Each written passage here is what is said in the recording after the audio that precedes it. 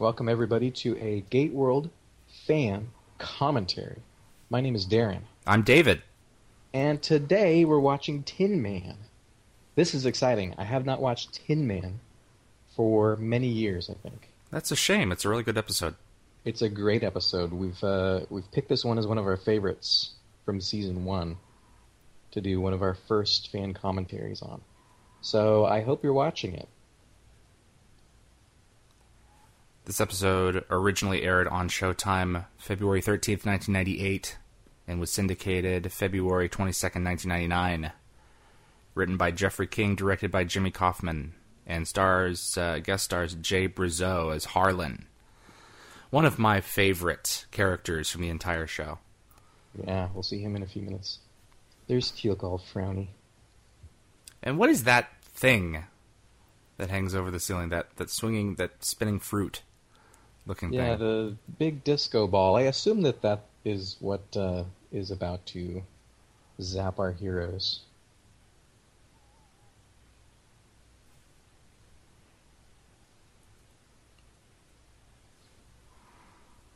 It was actually a long time, relatively speaking, a long time after I started watching SG-1 before I think I ever saw Tin Man. Really? Yeah, I started watching the show in season 2, and Showtime would then air like season 1 repeats on Saturdays. So I caught up pretty quickly. But it was a while before I ever saw this one. This was one of the first that I saw. This was an episode that I saw before I caught up with Showtime in season 2. I started SG-1 in season 1 on syndication, and then discovered it on Showtime a couple months later. Yeah, watch Teal'c's face here, especially in these early season 1 episodes. These early episodes like season 1. Chris Judge has got to use those facial muscles so much to keep that frowny posture. It's not the Teal'c that we'll come to know from later years, for sure. Now, this is the syndication title sequence. Yeah, they released all the DVDs with the syndication title sequence. Except for season 4, I believe. Really? Uh-huh. Because they sing about in the one episode, they sing about, the statue, the face of the statue. The Raw mask, yeah. Yeah. Well, originally when we watched these on Showtime, SG-1 had a completely different opening sequence, and it was just this camera panning over a statue, a bust of Raw, very slowly while the names of the actors were on. I kind of liked it. Because a lot of this stuff hadn't been shot yet. Right, that's true. But the show was offset in syndication by 1 year, so once it started in syndication, they had all this footage from season 1 to make this opening. And we opened back on SG-1. They got zapped, and now they are in new clothes. In new clothes. Jack has lost all his stuff. I love that everyone's outfit is just the lines are just a little bit different. Mm-hmm. Are they different from one to the next? Yeah, Jack has a line on his sleeve. Carter has a line down across her chest. I think one of them has it horizontal. I never noticed that. Oh, yeah? It's one of the first things I picked up on. This is a huge set for as little as they ended up using it. It's really sort of intricate.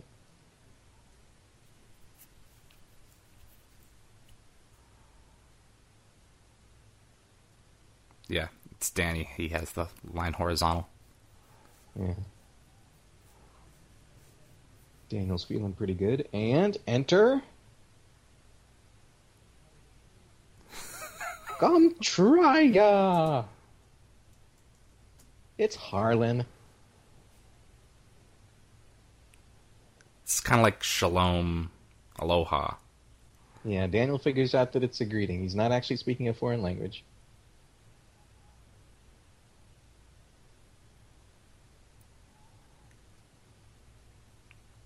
He is so much younger in this episode than how we know him now. No, Michael Shanks. Oh, yeah. Well, they all are. They look so young. Yeah. Kumbaya.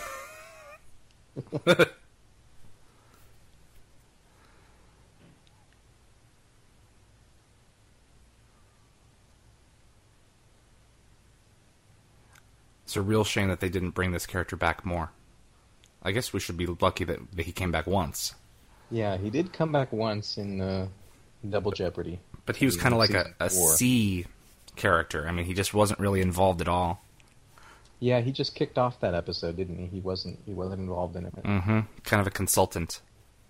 Really interesting guy, really interesting character actor. We've seen Jay Rizzo elsewhere on Stargate. Yeah. An episode called The Tower in Atlantis. Yep, he was the Lord Protector. Very different role.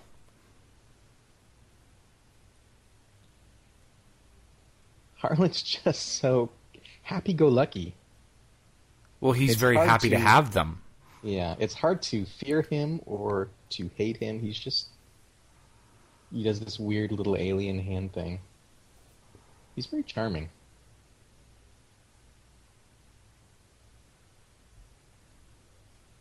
You know, the character's kind of like Ergo in that way. Very similar. He's really friendly, he's kind of funny, he's not really a threat, but yet when the team first encounters him, they feel sort of under threat. Mm-hmm. Surrounded by technology.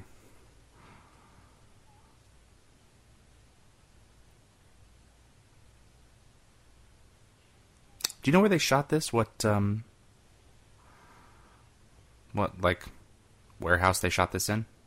No, Vancouver? I don't know what the facility is. Okay. In the Vancouver area. Pretty sure they used it later. I always wonder if this is the same place where they shot the off-world sequences for There But for the Grace of God. I see. That's entirely possible.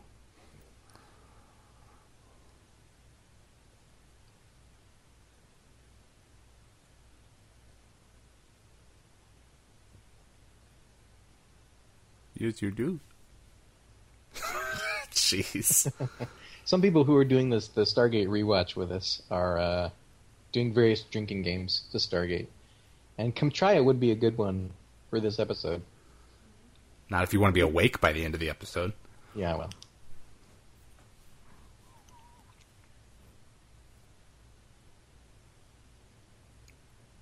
Teal'c is different. He's so frowny.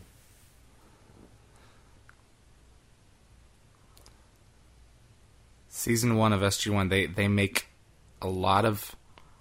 They make a not a huge deal, but certainly a deal about Carter being a female. You know, it's in several different episodes. You have emancipation, you have this, you know, where he keeps on pointing it out, which is fine because we later know biologically he's been tinkering. So, but you know, they kind of dropped that as the show went on for the most part. Yeah, they really do point it out a lot in season 1, don't they?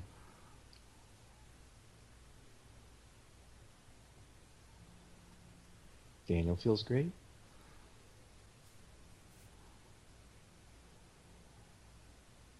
But we don't know why yet. Better how.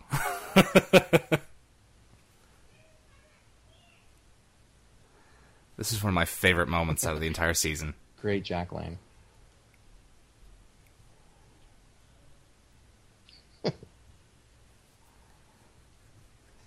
And he's trying to say it, but he can't. Is it because he sort of doesn't want to clue them in as to who they actually are? It's just one of those things. I don't know. Or is he just sort of not really capable of explaining? He seems to think that they know what they are. I think from one of the previous lines. Yeah. You understand? Yeah. But they don't understand. So they're going to gate back to Earth. Yeah. Well, I mean, I assume when I'm watching this that he is not entirely a man, but he's programmed to run this place, and he operates from that perspective. You know, he may once have been a man, but his only priority now is to maintain this place, and he isn't concerned with their humanity. He doesn't even consider it. You know, when they come through, he duplicates them. Yeah. So that's the first thing on his mind. And old Doc Fraser. I was about to say the same thing. Old Doc Fraser. There's nothing in there. This is one of the amazing scenes that makes this episode as awesome as it is. Because we are just following along with SG-1, right? We see everything from their perspective. Yeah. Harlan's kind of funny. It's kind of weird. And it's this scene we find out with them. It's the Terminator 2 scene. What the hell is going on? Let's rip off our arm. See what's underneath.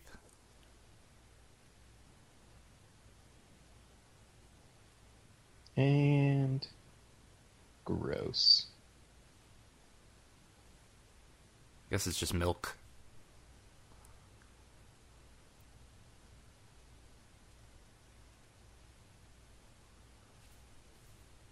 That would be terrifying. I remember seeing this originally, and, I mean, I could not look away. Yeah. Ah, gosh. And there's it's still hard to watch. It's hard to watch, yeah. He's not just slicing to see if he can make himself bleed. He's digging in.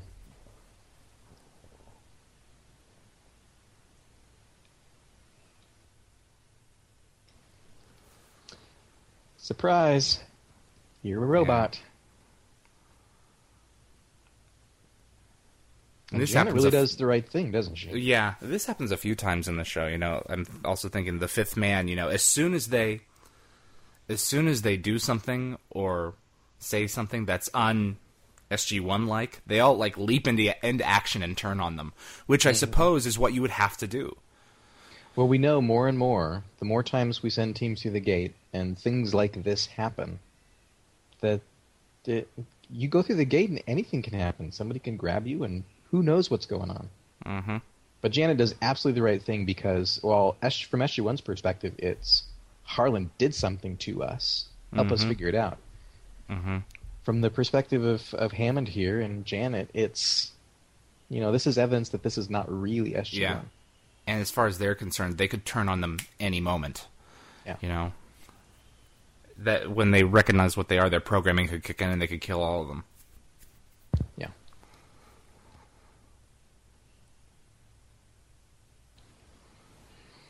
The great Don S. Davis. I miss him very much. Yep. He got a lot thinner as the show went on. He got into shape. Yeah. And now we have SG-1 in isolation. Very good idea. Something that was a good shot. The reflections of them. Yeah. We'll see SG-1 in isolation in a few episodes again, like Ergo. And yeah, upgrades. I think the Fifth Man too. What's wrong with them now? Oh, I don't know, George.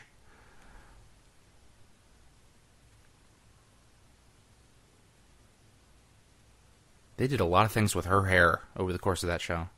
Mm.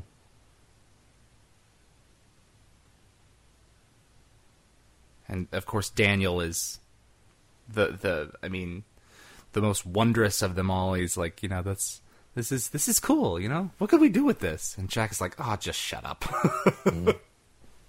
I want me back. Yeah, and Teal'c no longer has Junior. Yeah, he starts going downhill. I think about the fact that it's weird for Jack, but for Teal'c, he's 100 and something. Yeah, he's about 100 right now. Yeah, he's had a symbiote since he was probably 10 years old. About that time. And it's never. I guess something went wrong with his programming when he found out that he didn't have a symbiote, because he just loses it. And later when he loses his symbiote for good, you know, he doesn't lose it like this. So I assume he was, and I think Harlan says also he was just wrong to begin with. But he eventually does make another one, and that Teal'c is okay. Yeah, I suspect that it's not that Teal'c doesn't lose it. Robot Teal'c doesn't lose it because of like a psychological thing. Like he figured out that he doesn't have a symbiote, and that just sort of caused a mental break. Mm-hmm. I guess Harlan actually made the robot wrong. Yeah, because he's not human, you know. I mean, his baseline, you know, DNA and everything like that is human, but he's been engineered by the Goa'uld, and so, you know, when Harlan remade him, is fundamentally different. Mm-hmm. But he figures it out later and makes another one. Yeah. And it's cool to see Teal'c go, you know, kind of bad guy in this episode for a little while. Yeah. That's not a good idea.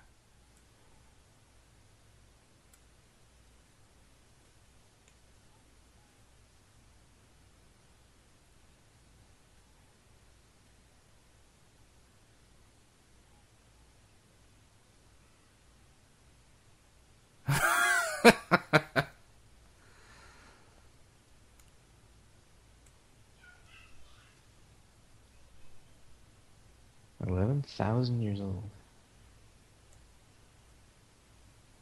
And complication. Oh, their batteries are low. That's right. At this point, you know, they're just thinking Harlan did us a favor. He made us better by basically making us immortal. Yeah. By transferring our minds into robot bodies that are not going to wear out. That is not, in fact, the case.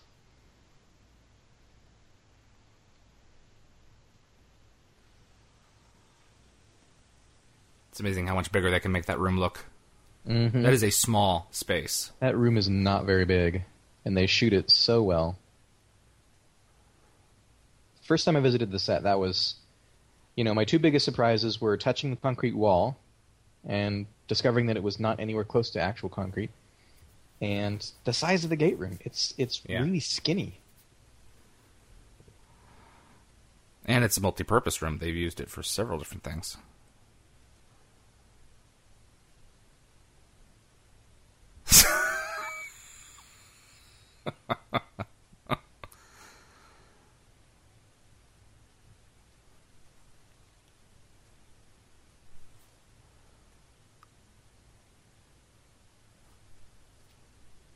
Another great scene.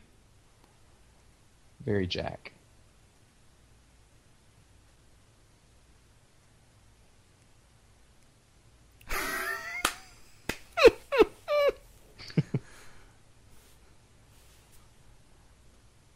That's a good reason. And there you go. Sam thinks now that that's what's going on, that they've been transplanted. Mm-hmm.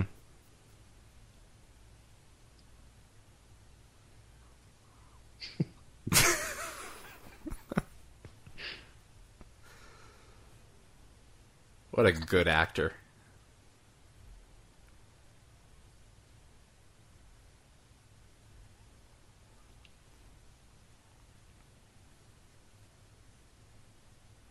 Well, that was basically a lie. Your bodies are all gone. No, they're not. Yeah. They're just with someone else. But and the from a real story question- perspective, I understand keeping that a secret is good, but Yeah. But my question, anticipating the end of the episode and the big reveal, my question is, why did he hold on to them? Why not just send them back through the gate? yeah. So that when the robots get back to Earth, there's SG-1 already there. He does. I don't think they give a reason either. But I think the explanation would be he wanted to make sure that these would work before letting the originals go. Yeah. So, Yeah, like Teal'c, for example. Harlan, I don't think, is terribly surprised that Teal'c sort of breaks down. This is not exactly something that he's done a whole lot. what was that? Copying? Copying? Finding somebody and copying them into robots. As far as we know, he's been by himself for 11,000 years.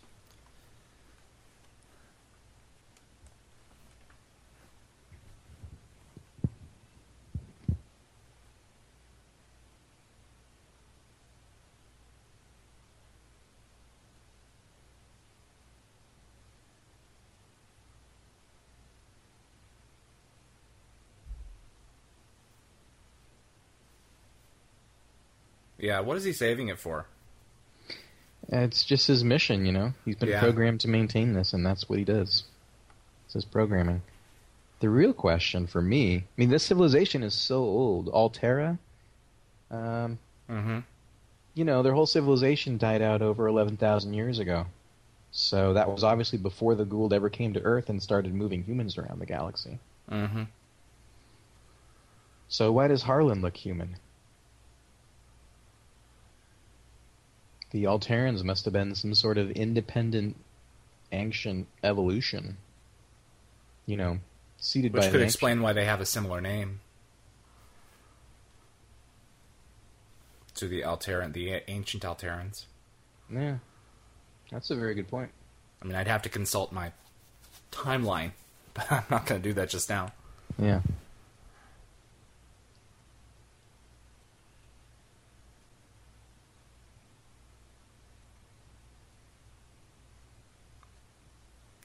So, except for Teal'c, these other three are basically the same three that die in Double Jeopardy. I guess is the assumption that we all make. Yeah. Yeah, they're going to hang out with Harlan for a few years. And then go out and start exploring the galaxy again.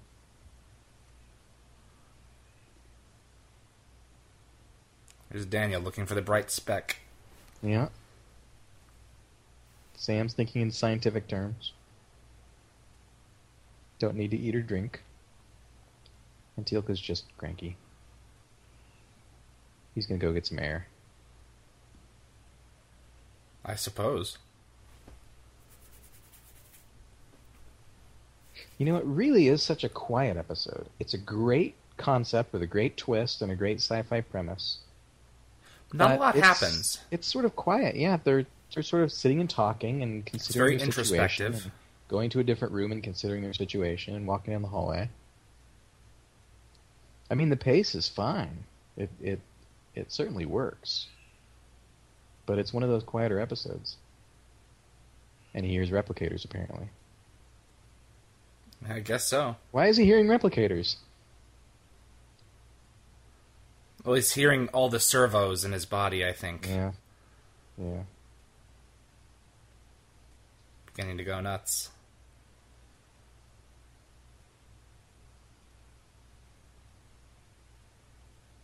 Yes, he's dodging.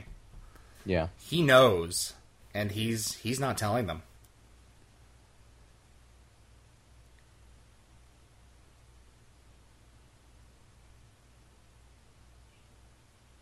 And if he's needing all this help, why doesn't he make more of them? Yeah. That's one thing I was curious about. He must be programmed to only replicate one of each at any given time.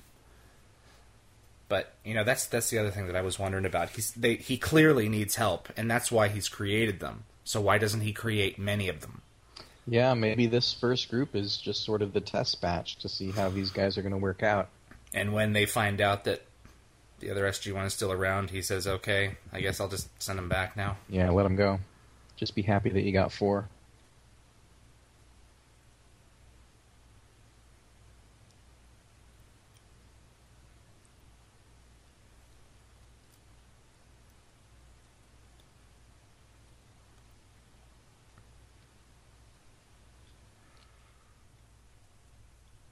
Yeah, so Hubble was the one who came up with it, and once he was gone, Harlan just did what he could. Mm-hmm. You think Hubble was a robot as well? I don't know, it could be like some kind of a pseudonym for Janus, but I mean, I suspect he wasn't, because when he dies, there wasn't.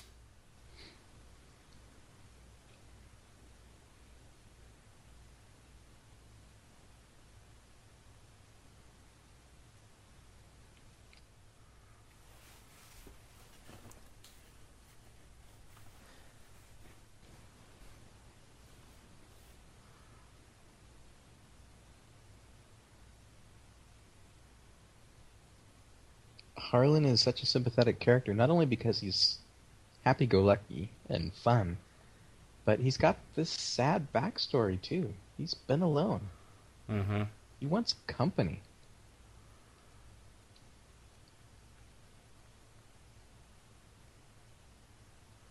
Oh, jeez.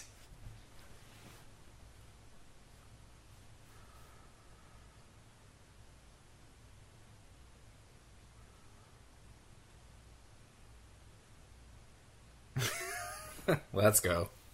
And here's an important piece of information there. We They have can't to leave. stay within range of the battery. Until Sam makes portable ones. Yep.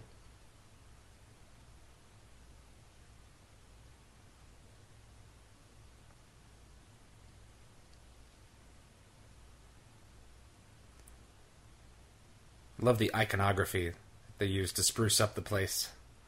Make it alien. Yeah, on the walls and the doors.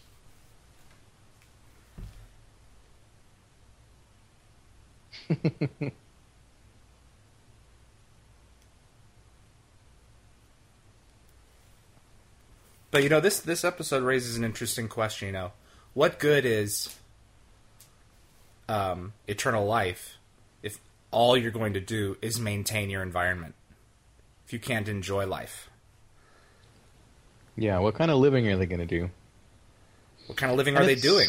They're not doing all any. that Harlan has ever known, but for these guys, they're exploring the galaxy fighting bad guys. And that's why they start exploring again. Yeah, they're gonna That's have why they to get go out back to there. it. You can't just sit around and wait to react to the next technological cataclysm. You have to be you, which is SG-1 has to be SG-1, and Harlan is not the explorer that us Terrans are. Mm-hmm.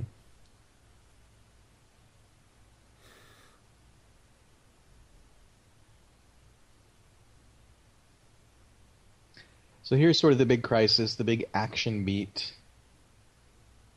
getting towards the latter part of the episode. It's all hitting the fan.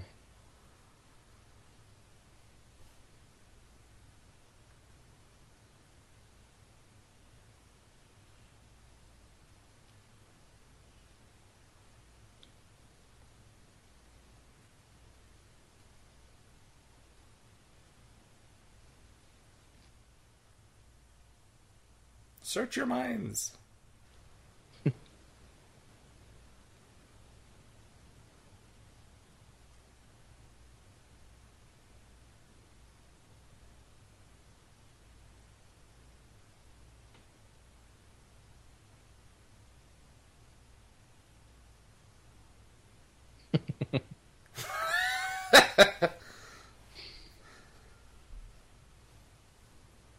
Joel did some cool stuff musically with this episode. Mm-hmm. It's a very tense moment.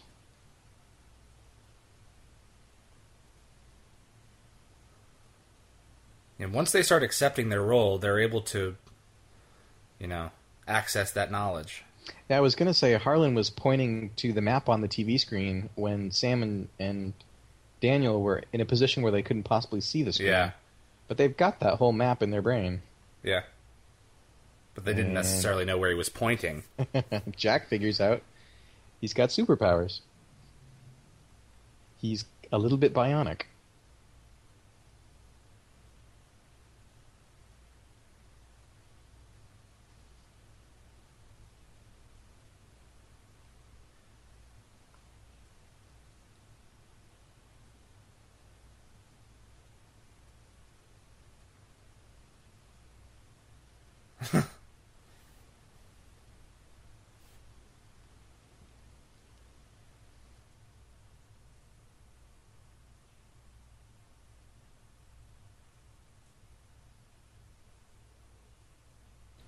Where's Teal'c been?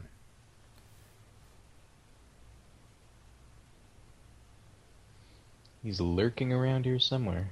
Quietly going insane. I love the use of color in this episode. It adds so much.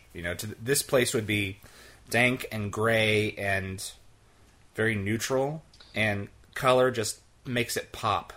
Yeah, I mean, look at the lighting on Harlan there, for example, coming off of his computer console. Mm-hmm. The steam, on my screen, the steam looks bluish, and it's because of the way this environment has been lit. When you're shooting inside, in this sort of dank, dark environment. The lighting is, sells the whole environment.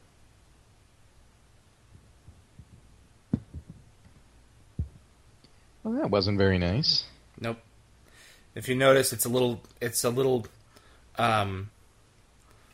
nod to the Gould theme with the music. With the music. Yeah.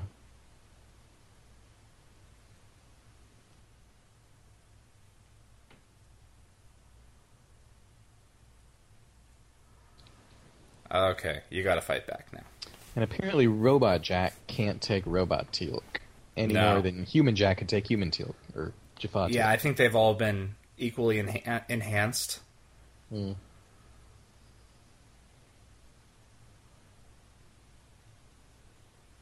Big fight sequence. Of course, you have to give props to Dan Shea, who's the one actually taking the hits there. Yeah. For Richard Dean Anderson.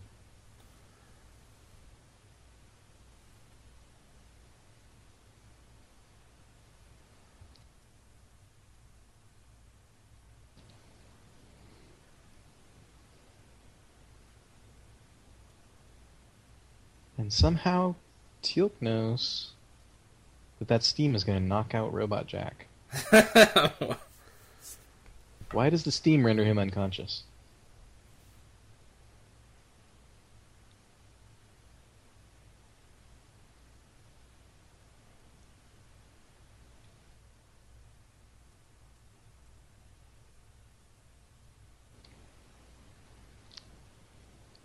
It's time to explain. It's near the end of the episode. I must wrap up. Yeah. Teal'c isn't really dead, is he? He's one of the main cast members.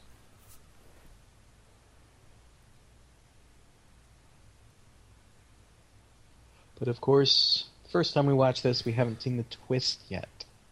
Right.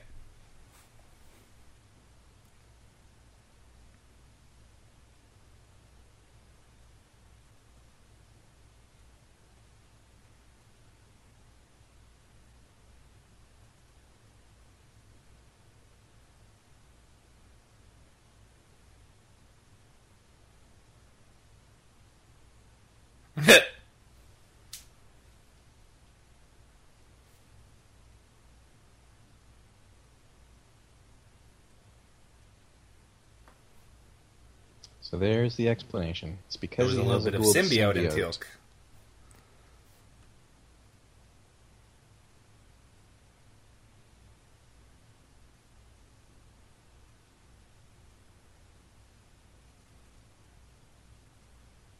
Has Jack figured it out?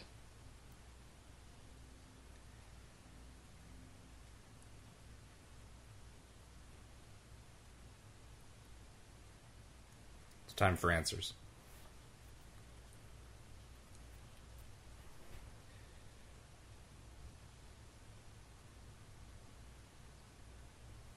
They're in my fridge.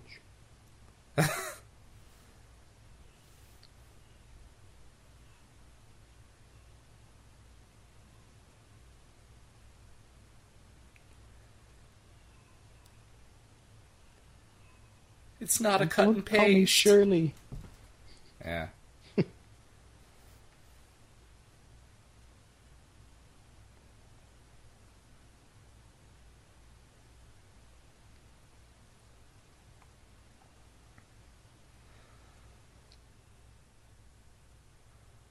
And the truth. If they thought the first revelation was a biggie, this revelation changes their lives forever. They're not even the real SG-1. Yeah. Now, have they just been lying there, conscious, unable to speak? I mean, what's... Apparently so. Apparently these beds are keeping them immobile. Because at least Jack here is awake. Yeah. They're all awake. Teal'c's blinking. But still cranky.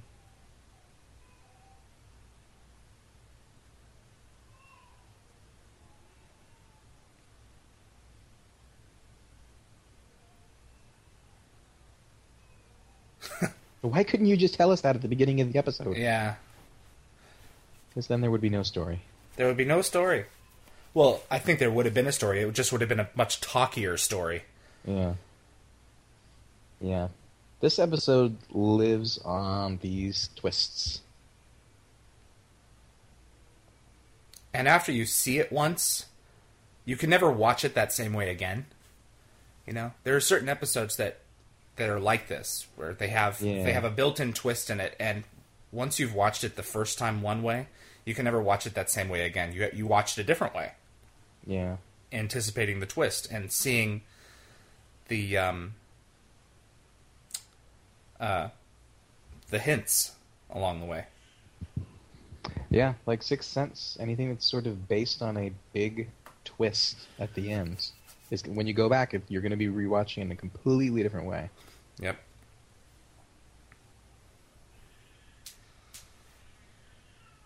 Looks like a microchip sticker on his collar. Yeah.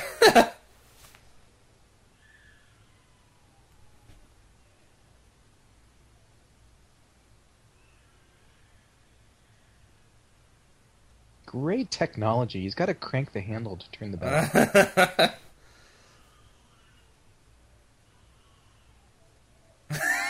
He's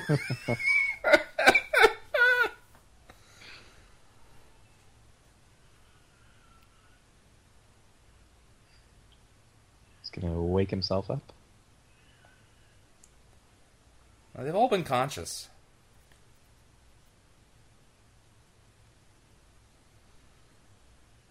See, that line suggests that he's been talking with them. Yeah, like he's been coming in to visit and saying, I'm only going to keep you here for another day. Don't worry about it. I'm not hurting you.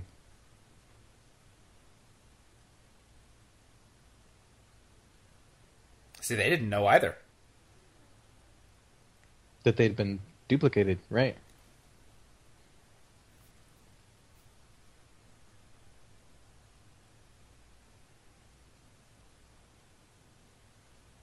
Oh, here we go.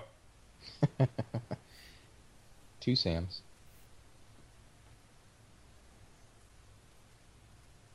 Every man's fantasy. If only.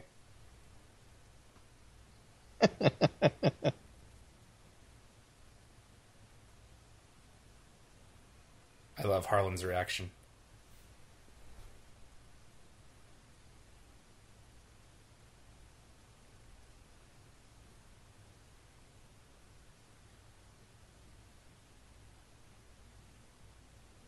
And the ending of the episode suggests that another Teal'c isn't made. Like the process wasn't completed on that one, but he clearly manages to figure it out. Yeah, he restarts it. Are we not told in this episode that Teal'c is going to get finished? I guess we'll see. Yeah, I'm not so sure now. I mean, here's Robot Jack back visiting the incubator. Now, this, I think, is one thing where you can see a show like SG-1 mature in the way that it's shot. All these twinning shots that have two of the same actor are all locked static shots. And as the show goes on, in future years, when we have technology improves, a character on the screen in more than one place. I mean, for crying out loud, look at Ripple Effect in season 9. Oh, it's so dynamic an episode. Camera technology. You know, the camera's moving all over the place, and you have multiple cars filling the room.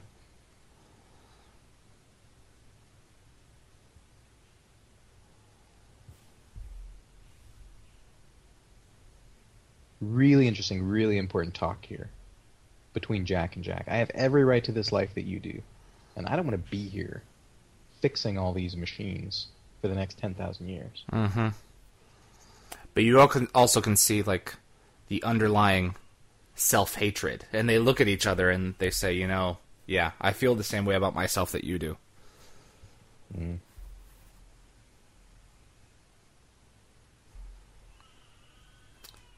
I think it's one of the things about Jack that's never really touched upon in the show. I mean, it touched upon, yes, but never really explored. Jack doesn't see himself as ultimately being redeemable. He's done so much damned distasteful stuff. You know, I mean, he's sold his soul. And he says that poignantly in season 3. You know, I'm going to hell anyway. I might as well, you know, see what it looks like now, or whatever the line was. Yeah, I think that's right. That makes me think of like Lost City at the end of season 7. The way that he does what he does is very sort of self-sacrificial. Mm-hmm.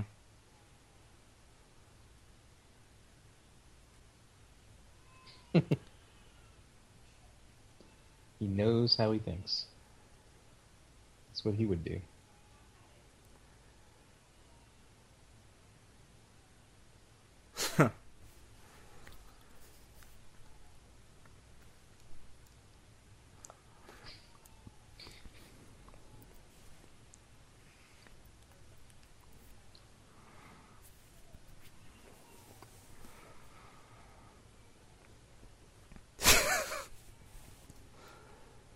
I mean, in the 90s, it's a big deal that you can have one Jack cross the other's path in the shot of the camera.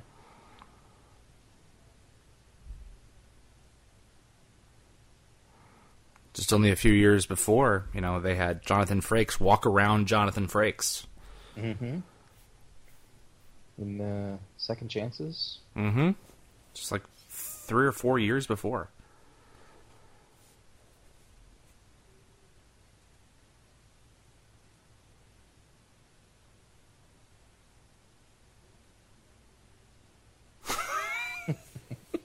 Just a few hundred years. So what do we know from Double Jeopardy then? We know that I think they're here for about a year or two before Carter... They start exploring the galaxy a battery again, yeah. pack for them, and they start going out on missions.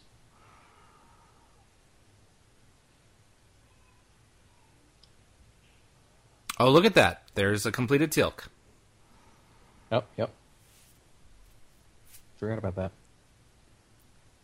Now we know. So when we run into them again at the end of season 4, they've already been out on missions for like a year. Mm-hmm. So there's a fan fiction series just waiting to happen. You know, a year's worth of Gould ass kicking by Bionic. Yeah, who knows SG-1. what they had done. It's one of the things, you know, that I wish they would have done in season 4 is, you know, maybe even in season 3 a little bit, but, you know, it didn't happen was, you know, have Offworlders reference, you know, another SG-1 team, like, you're crazy, you know, we didn't do that. Yeah. And then in Double Jeopardy, you understand. Oh yeah, these people were out wandering the galaxy. Yeah, that could have been a great arc. It's just such an episodic show at this point that they don't want to close out an episode with a question like that unanswered. Yep. And now, a lot of shows, that's all it is. How far we've come. Yeah, episodic stuff like the early SG-1 or like, you know, like Voyager. Just, I have a hard time thinking of much of any anymore. When you take an episode like Lost and you see how fulfilling it is to have time, to be allowed time to wonder about certain things, and then have those questions answered an episode, 10 episodes, a year, 6 years down the road. Profoundly fulfilling if you have the patience for it. Mm-hmm. Good episode. That's Tin Man. Yeah. So what'd you think? Looking back on it, you know, after so many years. Yeah, when did we say this aired? In 1998? 98. So we're recording this in 2011, and you know, it really holds up. This is a really strong episode. Again, it's one that is sort of a quiet character piece in a lot of respects. I mean, it really relies on those twists, and there are several of them through the episode. But it's great. It's a great sort of POV episode because we are just following these robot duplicates around the whole episode, learning what they're learning as they learn it. 756 fans voted on the Gate World poll page for Tin Man, and the score is 8.07 out of 10. So if you have not voted, go vote. Yeah, it's a very strong episode. We wanted for the episode commentaries, for the first few commentaries that we're recording at least, we wanted to pick an episode that we really like from each season, but not the one that's going to probably win. We're doing polling for the favorite episode of each season as we go. So we'll record another commentary for what fans vote on as their favorite. But then we get to go back and pick these sort of, really good episodes that are in these seasons that are not, the big wow episodes like There But For the Grace of God or The Torment of Tantalus. Yeah, Torment of Tantalus and There But For are obvious ones, and we wanted to give enough room for fans to decide. And, if your episode doesn't get done, there's no reason that we can't at some point, come back around and get to it later. Yeah, may do another pass. And, it's entirely possible. Doing fan commentaries, it's fun because, I have spent so many years watching commentaries on the DVDs where they get people that, you want to listen to, as opposed to you and me. They get actors and they get the writer and they get the director. People who know the insight of what's going on behind the scenes. Mm-hmm. And this is a huge milestone for us. I mean, this is the first one that we've done. I mean, it's entirely possible that whoever's listening to this has, a list of several to choose from. But this is the first one that we've done, and you and I have been discussing this for well over 6 years. Yeah. I mean, we talked about this for a long time, and now we're finally doing it. It's cool. I mean, we're just a couple of schmucks, but we've been sort of... Speak for yourself. Okay, you're a couple of schmucks. Really? I'm a couple of schmucks. Go ahead. Just go ahead. You and I have just sort of been steeped in Stargate for so many years, and with keeping up the website and writing the Omnipedia, we sort of have a lot of those details that come up in the podcast discussions a lot. We sort of cite these episodes off the top of our heads, but it's nice to actually sort of be able to sit down and watch one all the way through and be able to talk about things like, this is a significant issue in Double Jeopardy 3 years from now when these characters come back. Yep. So it's a good episode. We leave these guys behind, and Jack's military mindset says they're a security risk, so we need to do a lot more probably than just change our passwords. Yeah. But he lets them out here. He lets them survive. He lets them stay. And he really should have expected, I think, that they would eventually do what they end up doing. And I think Hammond knows, that these. I don't think the team lies to their leader. I think he knows that they left them there, And think of it from Hammond's perspective, the risk that you're taking in just letting this team reside on another world. It almost defies. Believability. Yeah. So, but they have no. I mean, they have no choice. They have to be there because they don't have power elsewhere. So. Yeah, and I think that's sort of. They're not going anywhere. Is the deciding factor? Is they're not going anywhere? Exactly. Yeah, or so they think. Or so they think. Sam Carter is smarter than that. Good show. Really cool episode. Really fun. Wormhole disengaged.